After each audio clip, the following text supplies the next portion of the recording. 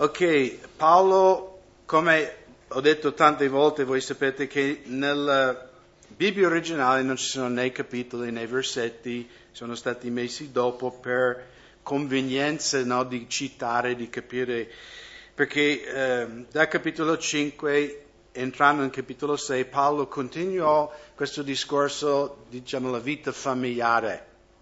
E ha cominciato nei Efesini 5, in versetto 18, dove siamo esortati di essere ripieni di Spirito Santo, di non essere ubriachi, ma essere ripieni di Spirito Santo.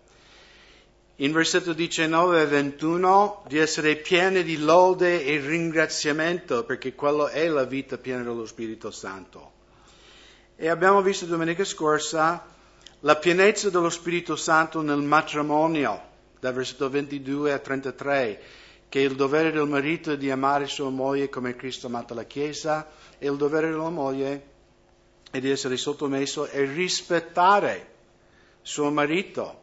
E qui in capitolo 6 Paolo parlerà dei bambini, ragazzi, loro dovere, del nostro dovere come genitori, e poi parlerà anche della relazione fra dipendente e datore di lavoro, perché la Bibbia parla di queste cose. Tante volte io devo dire che quando era prima in un altro movimento, possiamo dirlo così, c'erano 1000 prediche sulla nuova nascita, 1000 sul battesimo dello Spirito Santo, tanti sui demoni, tanti su altri soggetti magari, però onestamente non ho mai sentito una predica su come allevare i figli. Ormai predica sul matrimonio, no? Come vivere. E di nuovo, magari questa è la mia esperienza solo, ma la Bibbia parla di tutte queste cose, no? Come dobbiamo vivere in famiglia, come se noi come coppie, abbiamo visto nello studio di domenica scorsa, cioè se vogliamo sperimentare la pienezza dello Spirito nel nostro matrimonio, allora io come marito devo fare la mia parte e mia moglie deve fare la sua parte. E così sperimenteremo la benedizione di Dio nel nostro matrimonio. E qui Paolo comincia in versetto 1 fino al versetto 4, versetto 3, esortando i figli, no? Questa parola in greco è teknon e non, cioè vuol dire bambini che hanno intendimento, ok?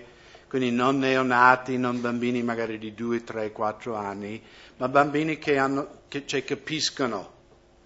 E la cosa interessante è che ci sono solo 4 posti nella Bibbia in cui Dio parla direttamente ai figli. È chiaro che tutta la Bibbia parla ai nostri bambini, ragazzi, come parla a tutti noi, però in modo specifico Dio parla ai nostri ragazzi, e di nuovo sono bambini da magari 5 anni fino a 18, no? Finché loro sono sotto l'autorità dei loro genitori, hanno questa esortazione. E Paolo comincia: figli, ubbidite nel Signore ai vostri genitori, perché ciò è giusto. Onora tuo padre e tua madre, questo è il primo comandamento con promessa, affinché tu sia bene e abbia lunga vita sopra la terra. Allora qui Paolo chiaramente sta citando dal quinto comandamento in Esodo 20 e Deuteronomio 5, no? Perché i primi 4 comandamenti, no, non c'è tipo una promessa di benedizione dopo, ma il quinto comandamento, Dio parlando con i nostri figli dice: se tu farai questo, tu sarai benedetto e tu avrai anche una lunga vita. Qualcuno sa qual era la penalità per bambini sotto la legge di Mosè quando si ribellavano ai genitori? Au! Io credo che c'era poca ribellione a quei tempi. E non sto dicendo che dovremmo tornare a queste cose, però Dio vede la ribellione come una cosa molto brutta. Infatti quando Dio parla con Saul, no, riguardo la sua indipendenza, dice che la ribellione è come il peccato di stregoneria. E quindi i nostri figli hanno questa parola dalla parte del Signore. Ragazzi, ubbidite ai vostri genitori nel Signore. Avete notato che tutte queste cose, no, moglie, sottometti come al Signore, è tutto con questo parentesi nel Signore. Quindi i nostri ragazzi non ci devono ubbidire se chiediamo loro di fare qualcosa di immorale o illegale o contro la parola di Dio. Però in generale no, i figli devono ubbidirci e ci sono 4 motivi per il quale loro devono ubbidirci. La prima, vediamo in versetto 1, figli ubbidite nel Signore ai vostri genitori perché ciò è giusto. Quindi per i ragazzi dovete ubbidire ai vostri genitori perché è la cosa giusta da fare. Gli adolescenti pensano che noi genitori non capiamo niente, giusto? Non capiamo un cavolo. Meno di un cavolo. Neanche un pisello. Parlavo con un fratello prima del culto. È interessante che quando poi i nostri figli vanno fuori di casa, come in poco tempo capiscono che il vecchio aveva tanta saggezza. No? Quanto è maturato mio padre in questi pochi mesi, no? Anche mio figlio Joshua, che è in America adesso, sono stato lì a Natale, sì, non è così male avere il cuoco, lavanderia, servizio lavanderia, no, tutte queste cose, non era così cattivo in casa qui a Cairano di San Marco, no? Perché fondamentalmente sicuramente ci sono genitori anomali, cattivi, ma generalmente il 99% dei genitori amano i loro figli. E se ci sono ragazzi questa mattina in chiesa, la motivazione, i vostri genitori faranno tanti sbagli, ma il loro cuore è nel posto giusto, perché la loro motivazione è amore per te, perché ti vogliono proteggere, ti vogliono guidare nella giusta direzione. Quindi è giusto di ubbidire ai vostri genitori. La seconda promessa che i ragazzi hanno, in versetto 3, affinché tu stia bene. Quanti di voi volete avere una bella vita? Tutti, no? Se no hai qualcosa che non va con la testa. No? Vuoi una vita benedetta? Ubbidisci ai vostri genitori. Vuoi essere un ragazzo, una ragazza benedetta? Che la vita va bene? Allora ubbidite ai vostri genitori. La terza promessa, finché tu abbia lunga vita sopra la terra. Perché di nuovo nei tempi di Mosè si ribellava contro i genitori. La vita non era tanto lunga. Però vediamo esempi anche nel nostro mondo moderno. Quante volte sentiamo sulle notizie dei ragazzi che vanno fuori a discoteca, si ubriacano e muoiono per strada. E sono convinto che tutti i genitori di quei ragazzi hanno detto non guidare e bere, giusto? Non frequentare questa compagnia. Ma perché? Perché i genitori vogliono costringere, controllare la loro vita, ma perché i genitori amano i loro figli. E quindi segui la guida dei tuoi genitori, perché i tuoi genitori vogliono il tuo bene. Vogliono che tu sia benedetto nella vita, che tu hai una lunga vita. In Colossesi 3, se volete girare lì, perché anche lì Paolo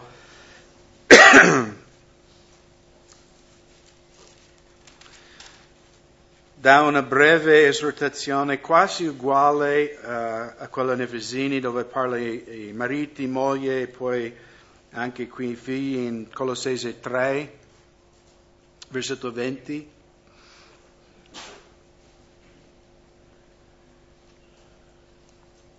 Figli, ubbidete ai genitori in ogni cosa, poiché questo è accettevole al Signore. Questa parola accettevole è meglio tradotto è piacevole al Signore. È un po' diverso il significato. Cioè questa è una cosa che porta piacere a Dio. E di nuovo, quando noi facciamo le cose che piacciono al Signore, il Signore cosa fa? Sorride, no? Però ci benedisce. Nella sua benedizione. Invece Dio resiste gli orgogliosi, i superbi, i ribelli. Ma chi cammina in obbedienza ha la benedizione di Dio sulla sua vita. Quindi ci sono 4 promesse. Vuoi essere benedetto a scuola? Nella tua vita di adolescente ubbidisci ai vostri genitori. Nel Vangelo di Luca, in capitolo 2, è una storia che credo che conosciamo tutti, no? Quando Giuseppe e Maria sono andati a Gerusalemme per le feste, no? Per offrire sacrifici al Signore, e quando tornano a Nazareth nella carovana, no? Perché come noi nella chiesa a volte viaggiamo in 10 macchine, magari ci fermiamo nell'altro grill, e posso andare io con noi e scambiamo ragazzi, no? Poi, grazie a Dio non abbiamo mai lasciato nessun figlio all'autogrill, no? Però forse Giuseppe e Maria dice, ma magari con lo zio là sul cammello lì indietro, e loro a un certo punto dicono, ma Gesù dove è andato a finire? No?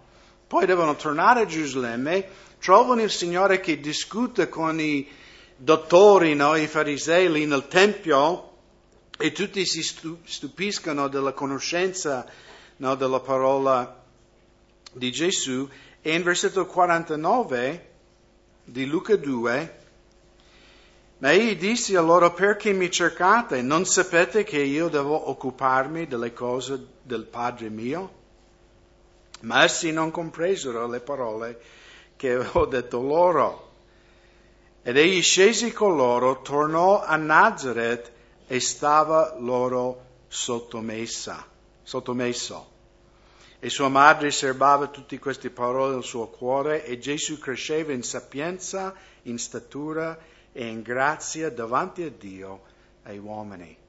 Quindi voi giovani, se volete crescere in grazia e bontà di Dio, state sottomessi ai vostri genitori. C'è già quel versetto, potremmo stare una settimana, il fatto che Dio onnipotente, no? A me mi riempie di meraviglia. Cioè Dio onnipotente è stato sottomesso a 2 umani imperfetti. Perché quando Gesù ha detto non sapete che devo essere, no, fare le cose di mio padre, Giuseppe e Maria tipo, cosa c'è? Non hanno capito. Perché erano imperfetti.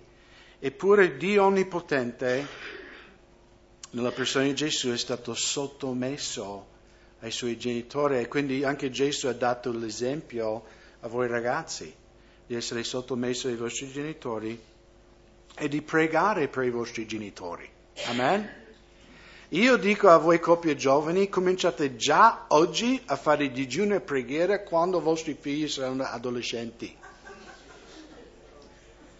Non avete mai sentito quella battuta che la pazzia è ereditaria? I genitori lo ereditano dai loro figli. No, non c'è tanta verità in quello.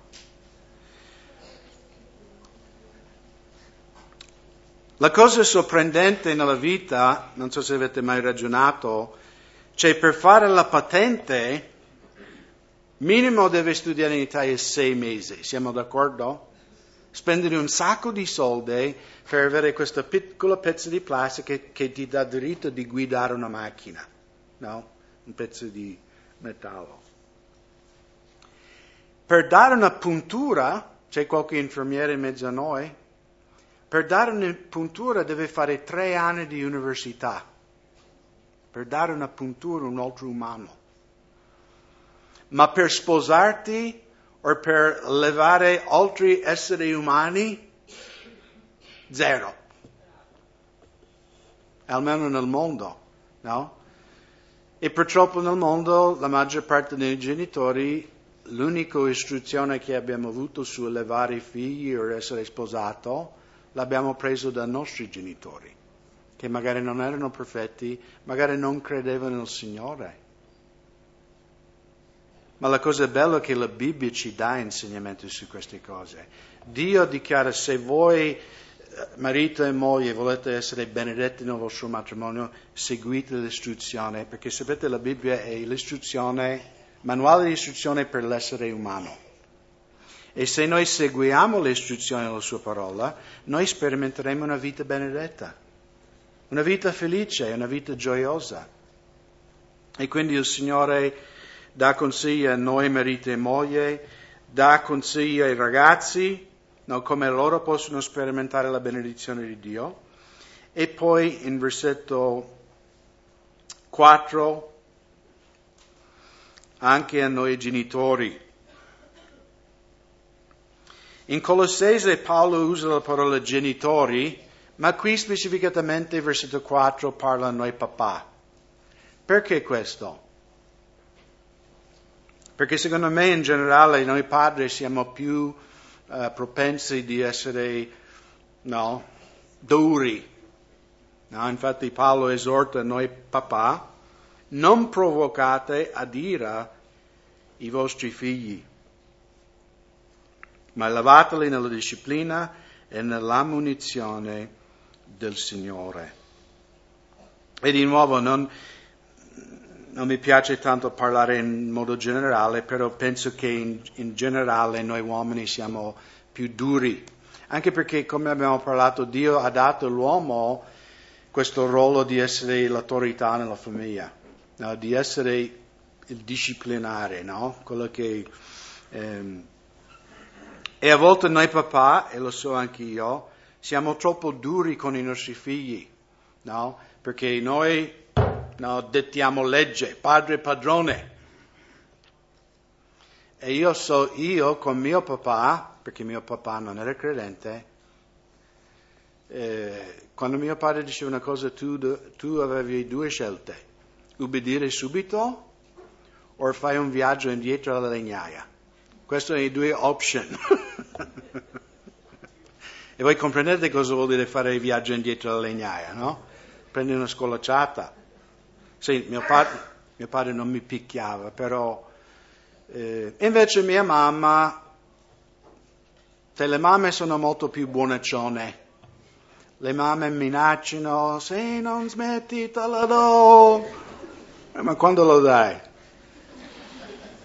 E sai, i figli non sono stupidi. Dopo capiscono che mamma è un po', di nuovo, non tutte le sorelle,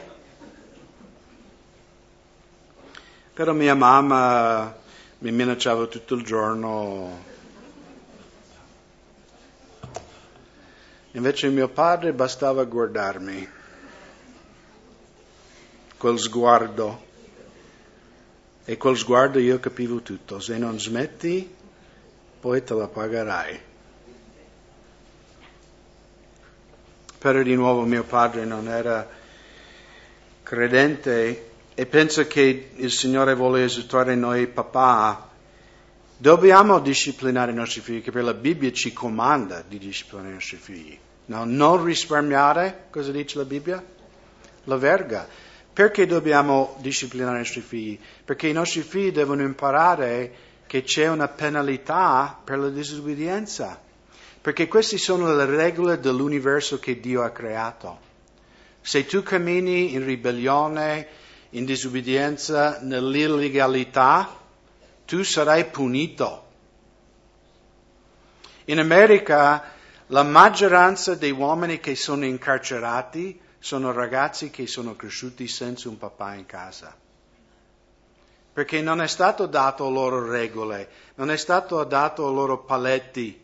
Dice: guarda, tu non lo devi fare questo. Non sono stati addestrati da un papà che li disciplinava e anche che li amava.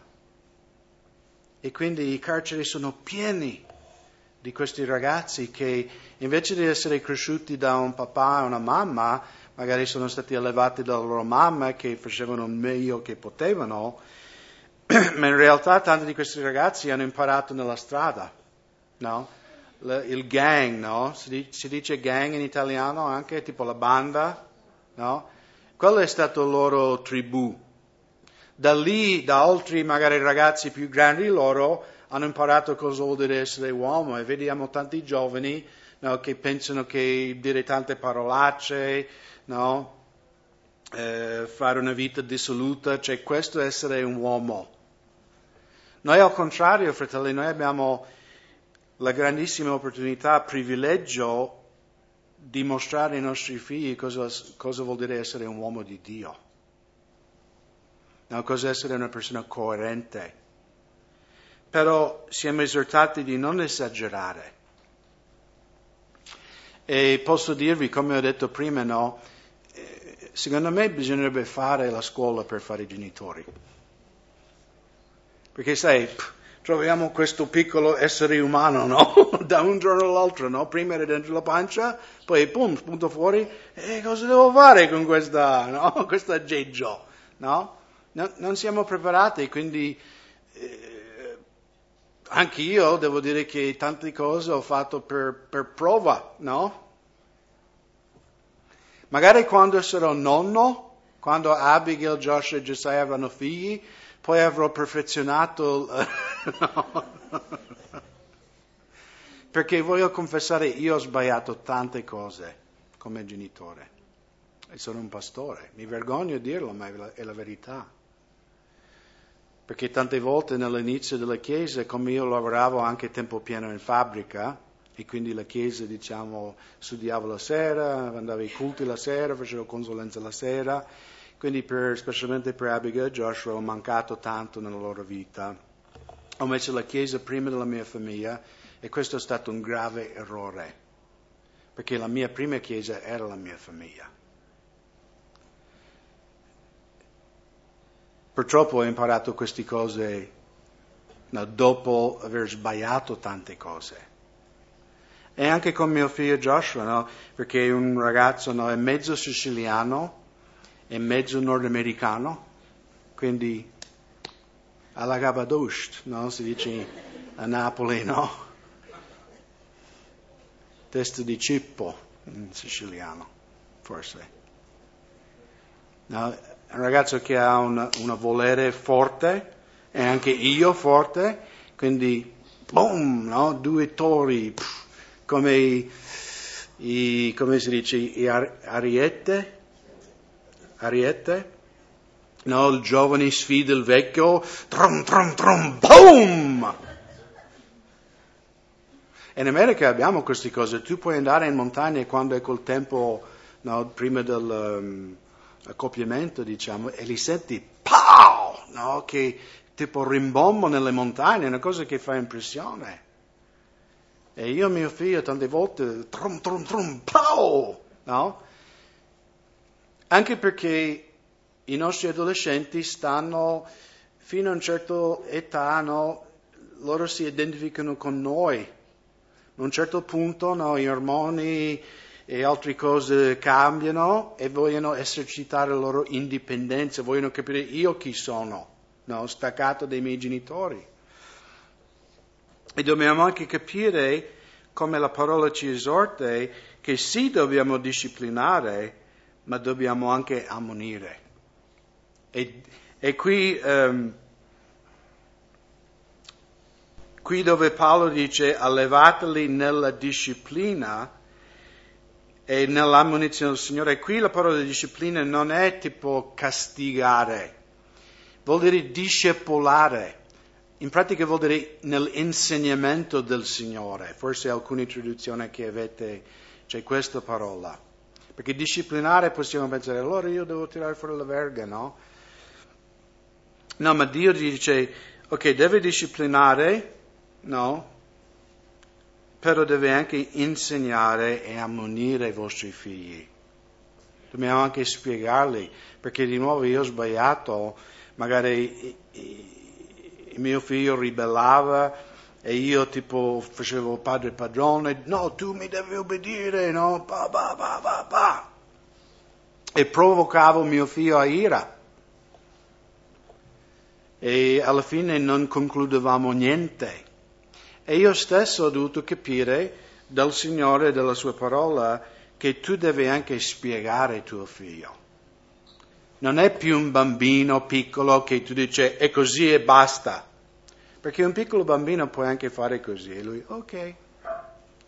Ma quando sono adolescenti loro non dicono ok. Loro dicono no. E quindi anche con mio figlio ho dovuto, quando dovevo disciplinare, dovevo anche spiegarlo perché lo disciplinava. E dovevo cercare di ragionare con lui come un altro adulto.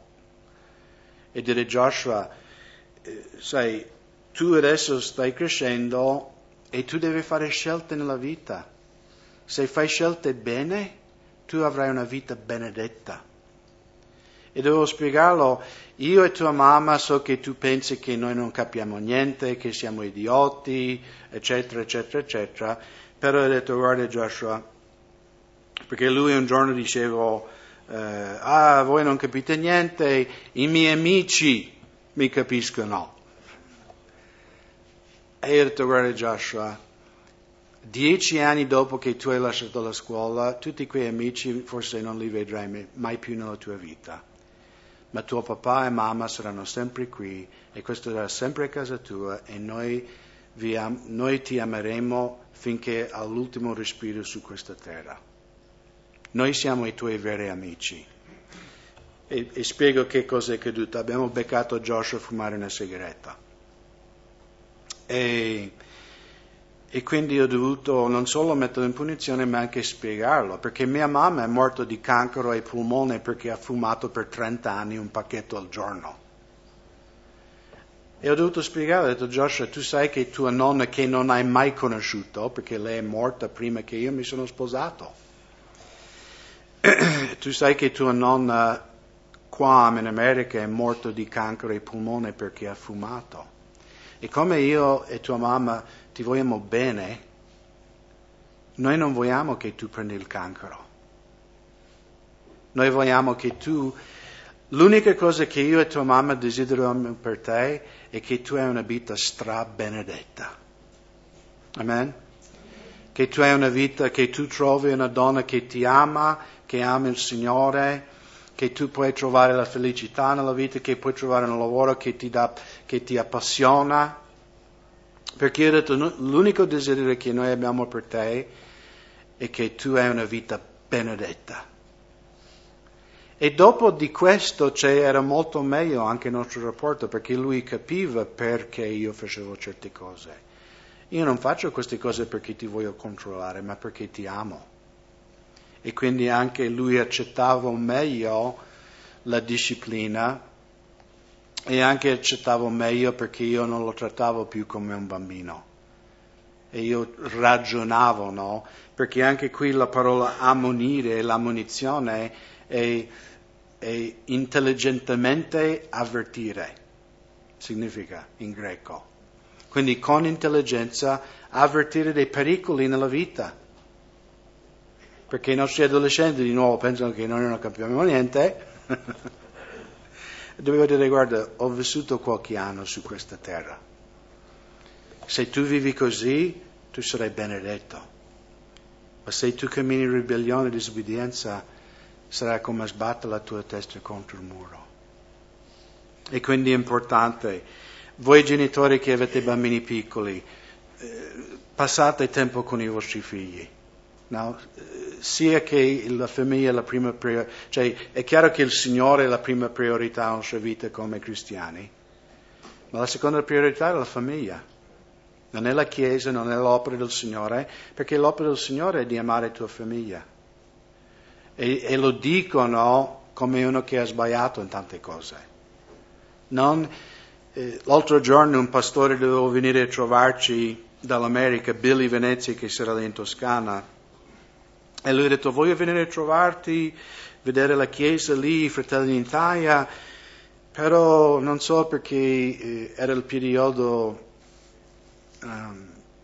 tipo a febbraio che c'erano le feste, però lui ha detto sono un po' tirato perché è anche un periodo in cui i miei figli hanno vacanze dalla scuola E quindi io ho detto, Billy, stai con i tuoi figli, non venire qua. Io ho detto, a me fa piacere che vieni qui in Italia, perché lo voglio tanto bene questo fratello.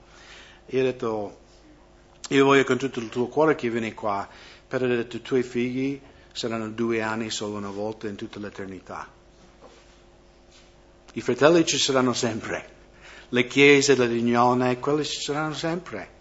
Ma i tuoi figli avranno quell'età solo una volta in tutta l'eternità, quindi non lo perdere.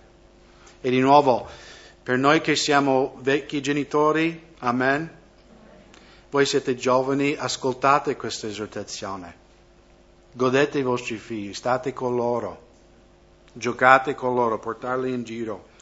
È molto importante perché i nostri figli seguono, loro ci guardano per istruzione. E di nuovo io penso che la cosa più importante per noi genitori, numero 1, di pregare per i nostri figli e di amarli, anche quando sbagliano. Correggerli, ma dire io ti amo lo stesso.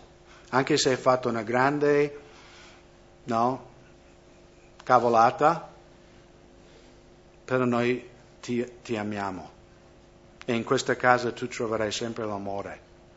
In questa famiglia troverai sempre un rifugio. E posso garantirvi che prima o poi i tuoi figli torneranno a quel rifugio. Perché gli amici li deluderanno. Ma un giorno comprenderanno che è veramente la famiglia quella che conta più di ogni altra cosa. Ok, Paolo parla anche del rapporto di lavoro, quindi vogliamo vedere anche quello brevemente. In versetto 5, la maggior parte di noi credo che siamo dipendenti, giusto? Qualche padrone ci sarà, ma la maggior parte di noi lavoriamo per un'azienda o per qualcuno. Versetto 5, servi, ubbidite ai vostri padroni, secondo la carne, con timore e tremore, nella semplicità del vostro cuore, come a Cristo. Notate che Paolo dice, nella tua fabbrica, nel tuo luogo di lavoro, tu devi lavorare come stai lavorando per il Signore. E tu dici, ma pastore, tu non capisci dove il padrone mio bestemmia dalla mattina alla sera, è proprio il diavolo. Allora forse il Signore ti ha messo lì perché tu sia una luce e una testimonianza per il diavolo. Che il proprietario vedi in te qualcosa che è diverso dagli altri impiegati che lavorano per lui. Perché di nuovo noi tutti siamo missionari, no? Si dice Craig è missionario, è venuto dall'Italia, è venuto dall'America a vivere in Italia. Ma io penso che biblicamente ognuno di noi siamo missionari dove Dio ci ha messo. Non è una casualità che tu lavori in quella fabbrica. E tu dici, io voglio cambiare lavoro. Ok, prima compi il compito per cui Dio ti ha messo in quel posto e poi Dio ti darà un altro lavoro. Ma completi quello che Dio vuole fare nella tua vita lì. Perché non è a casualità che Dio ti ha dato quel lavoro. Magari Lui userà quel diavolo per limare il tuo carattere. Lo so nella mia vita che è stato così. La mia ribellione, la mia indipendenza, la mia testardaggine. A volte Dio manda il re di Babilonia, a punire Israele. Ma noi quando lavoriamo come cristiani dobbiamo lavorare come stiamo lavorando per Gesù. E sarà una bellissima testimonianza. Non c'è cosa più grande come pastore che mi dà gioia di sentire persone magari non convertite che vi conoscono e parlano bene di voi. Nella chiesa di Feltre ci sono alcuni fratelli che lavorano in una fabbrica dove fanno questi cucine industriali. E il proprietario della fabbrica è andato da Marco Maltese, che è un diacono nella chiesa di Feltre, e ha chiesto a Marco, ci sono altri uomini nella vostra chiesa che cercano lavoro? Perché a noi piace come voi evangelici lavorate. lavorate bene, non create confusione, non litigate con gli altri colleghi di lavoro, siete tranquilli. Che bello, no? Che bella testimonianza, fratelli, che un pagano dice io voglio credenti che lavorano per me. Quando ero in Pakistan c'era un fratello che lavora in banca e in Pakistan dovete capire che è maggioranza musulmana e quindi i cristiani sono un po' visti non bene, no? Infatti in Pakistan c'è il modo di dire che i cristiani sono i spazzini, perché quando arrivarono i primi missionari in Pakistan 200 anni fa, si convertirono molti della ceppa più povera del Pakistan, dell'India, che erano quelli che spazzavano le strade, raccoglievano la mondizia. E quindi come sfregio, no, i musulmani dicono i cristiani tipo la religione dei spazzini.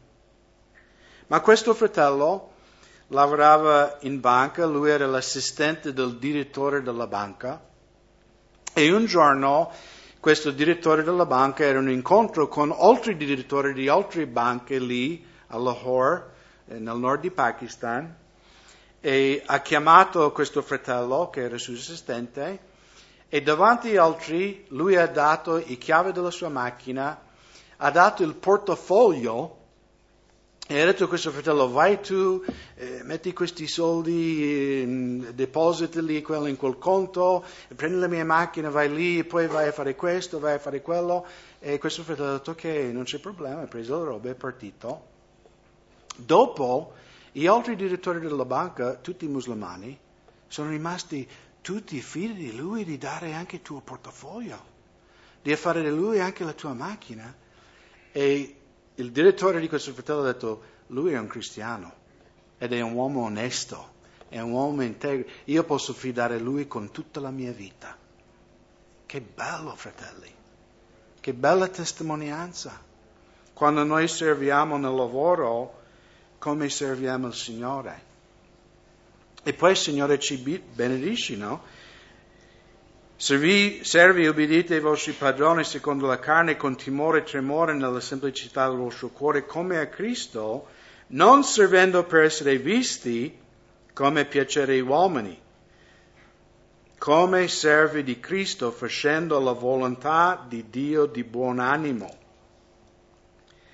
servendo con benevolenza come a Cristo e non come ai uomini, sapendo che ciascuno, schiavo o libero che sia, se avrà fatto del bene, ne riceverà la ricompensa del Signore.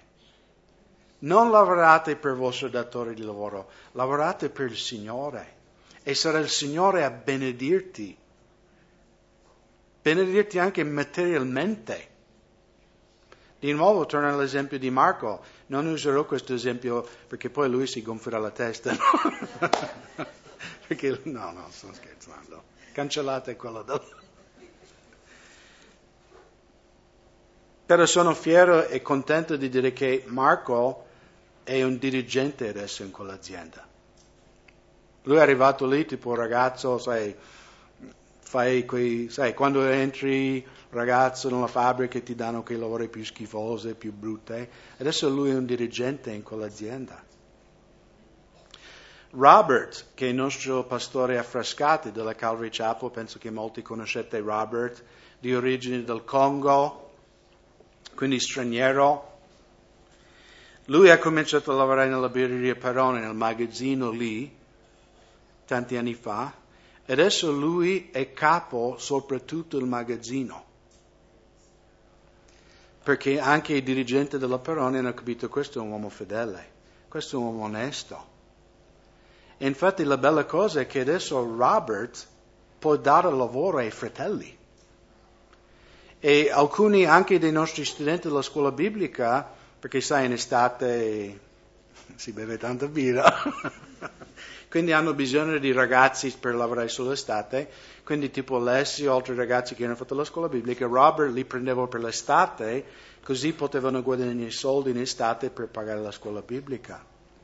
E poi anche nella chiesa di Roma alcuni fratelli che erano senza lavoro, lui gli ha dato un lavoro, perché Dio ha benedetto lui e ha dato questa posizione di autorità nell'azienda.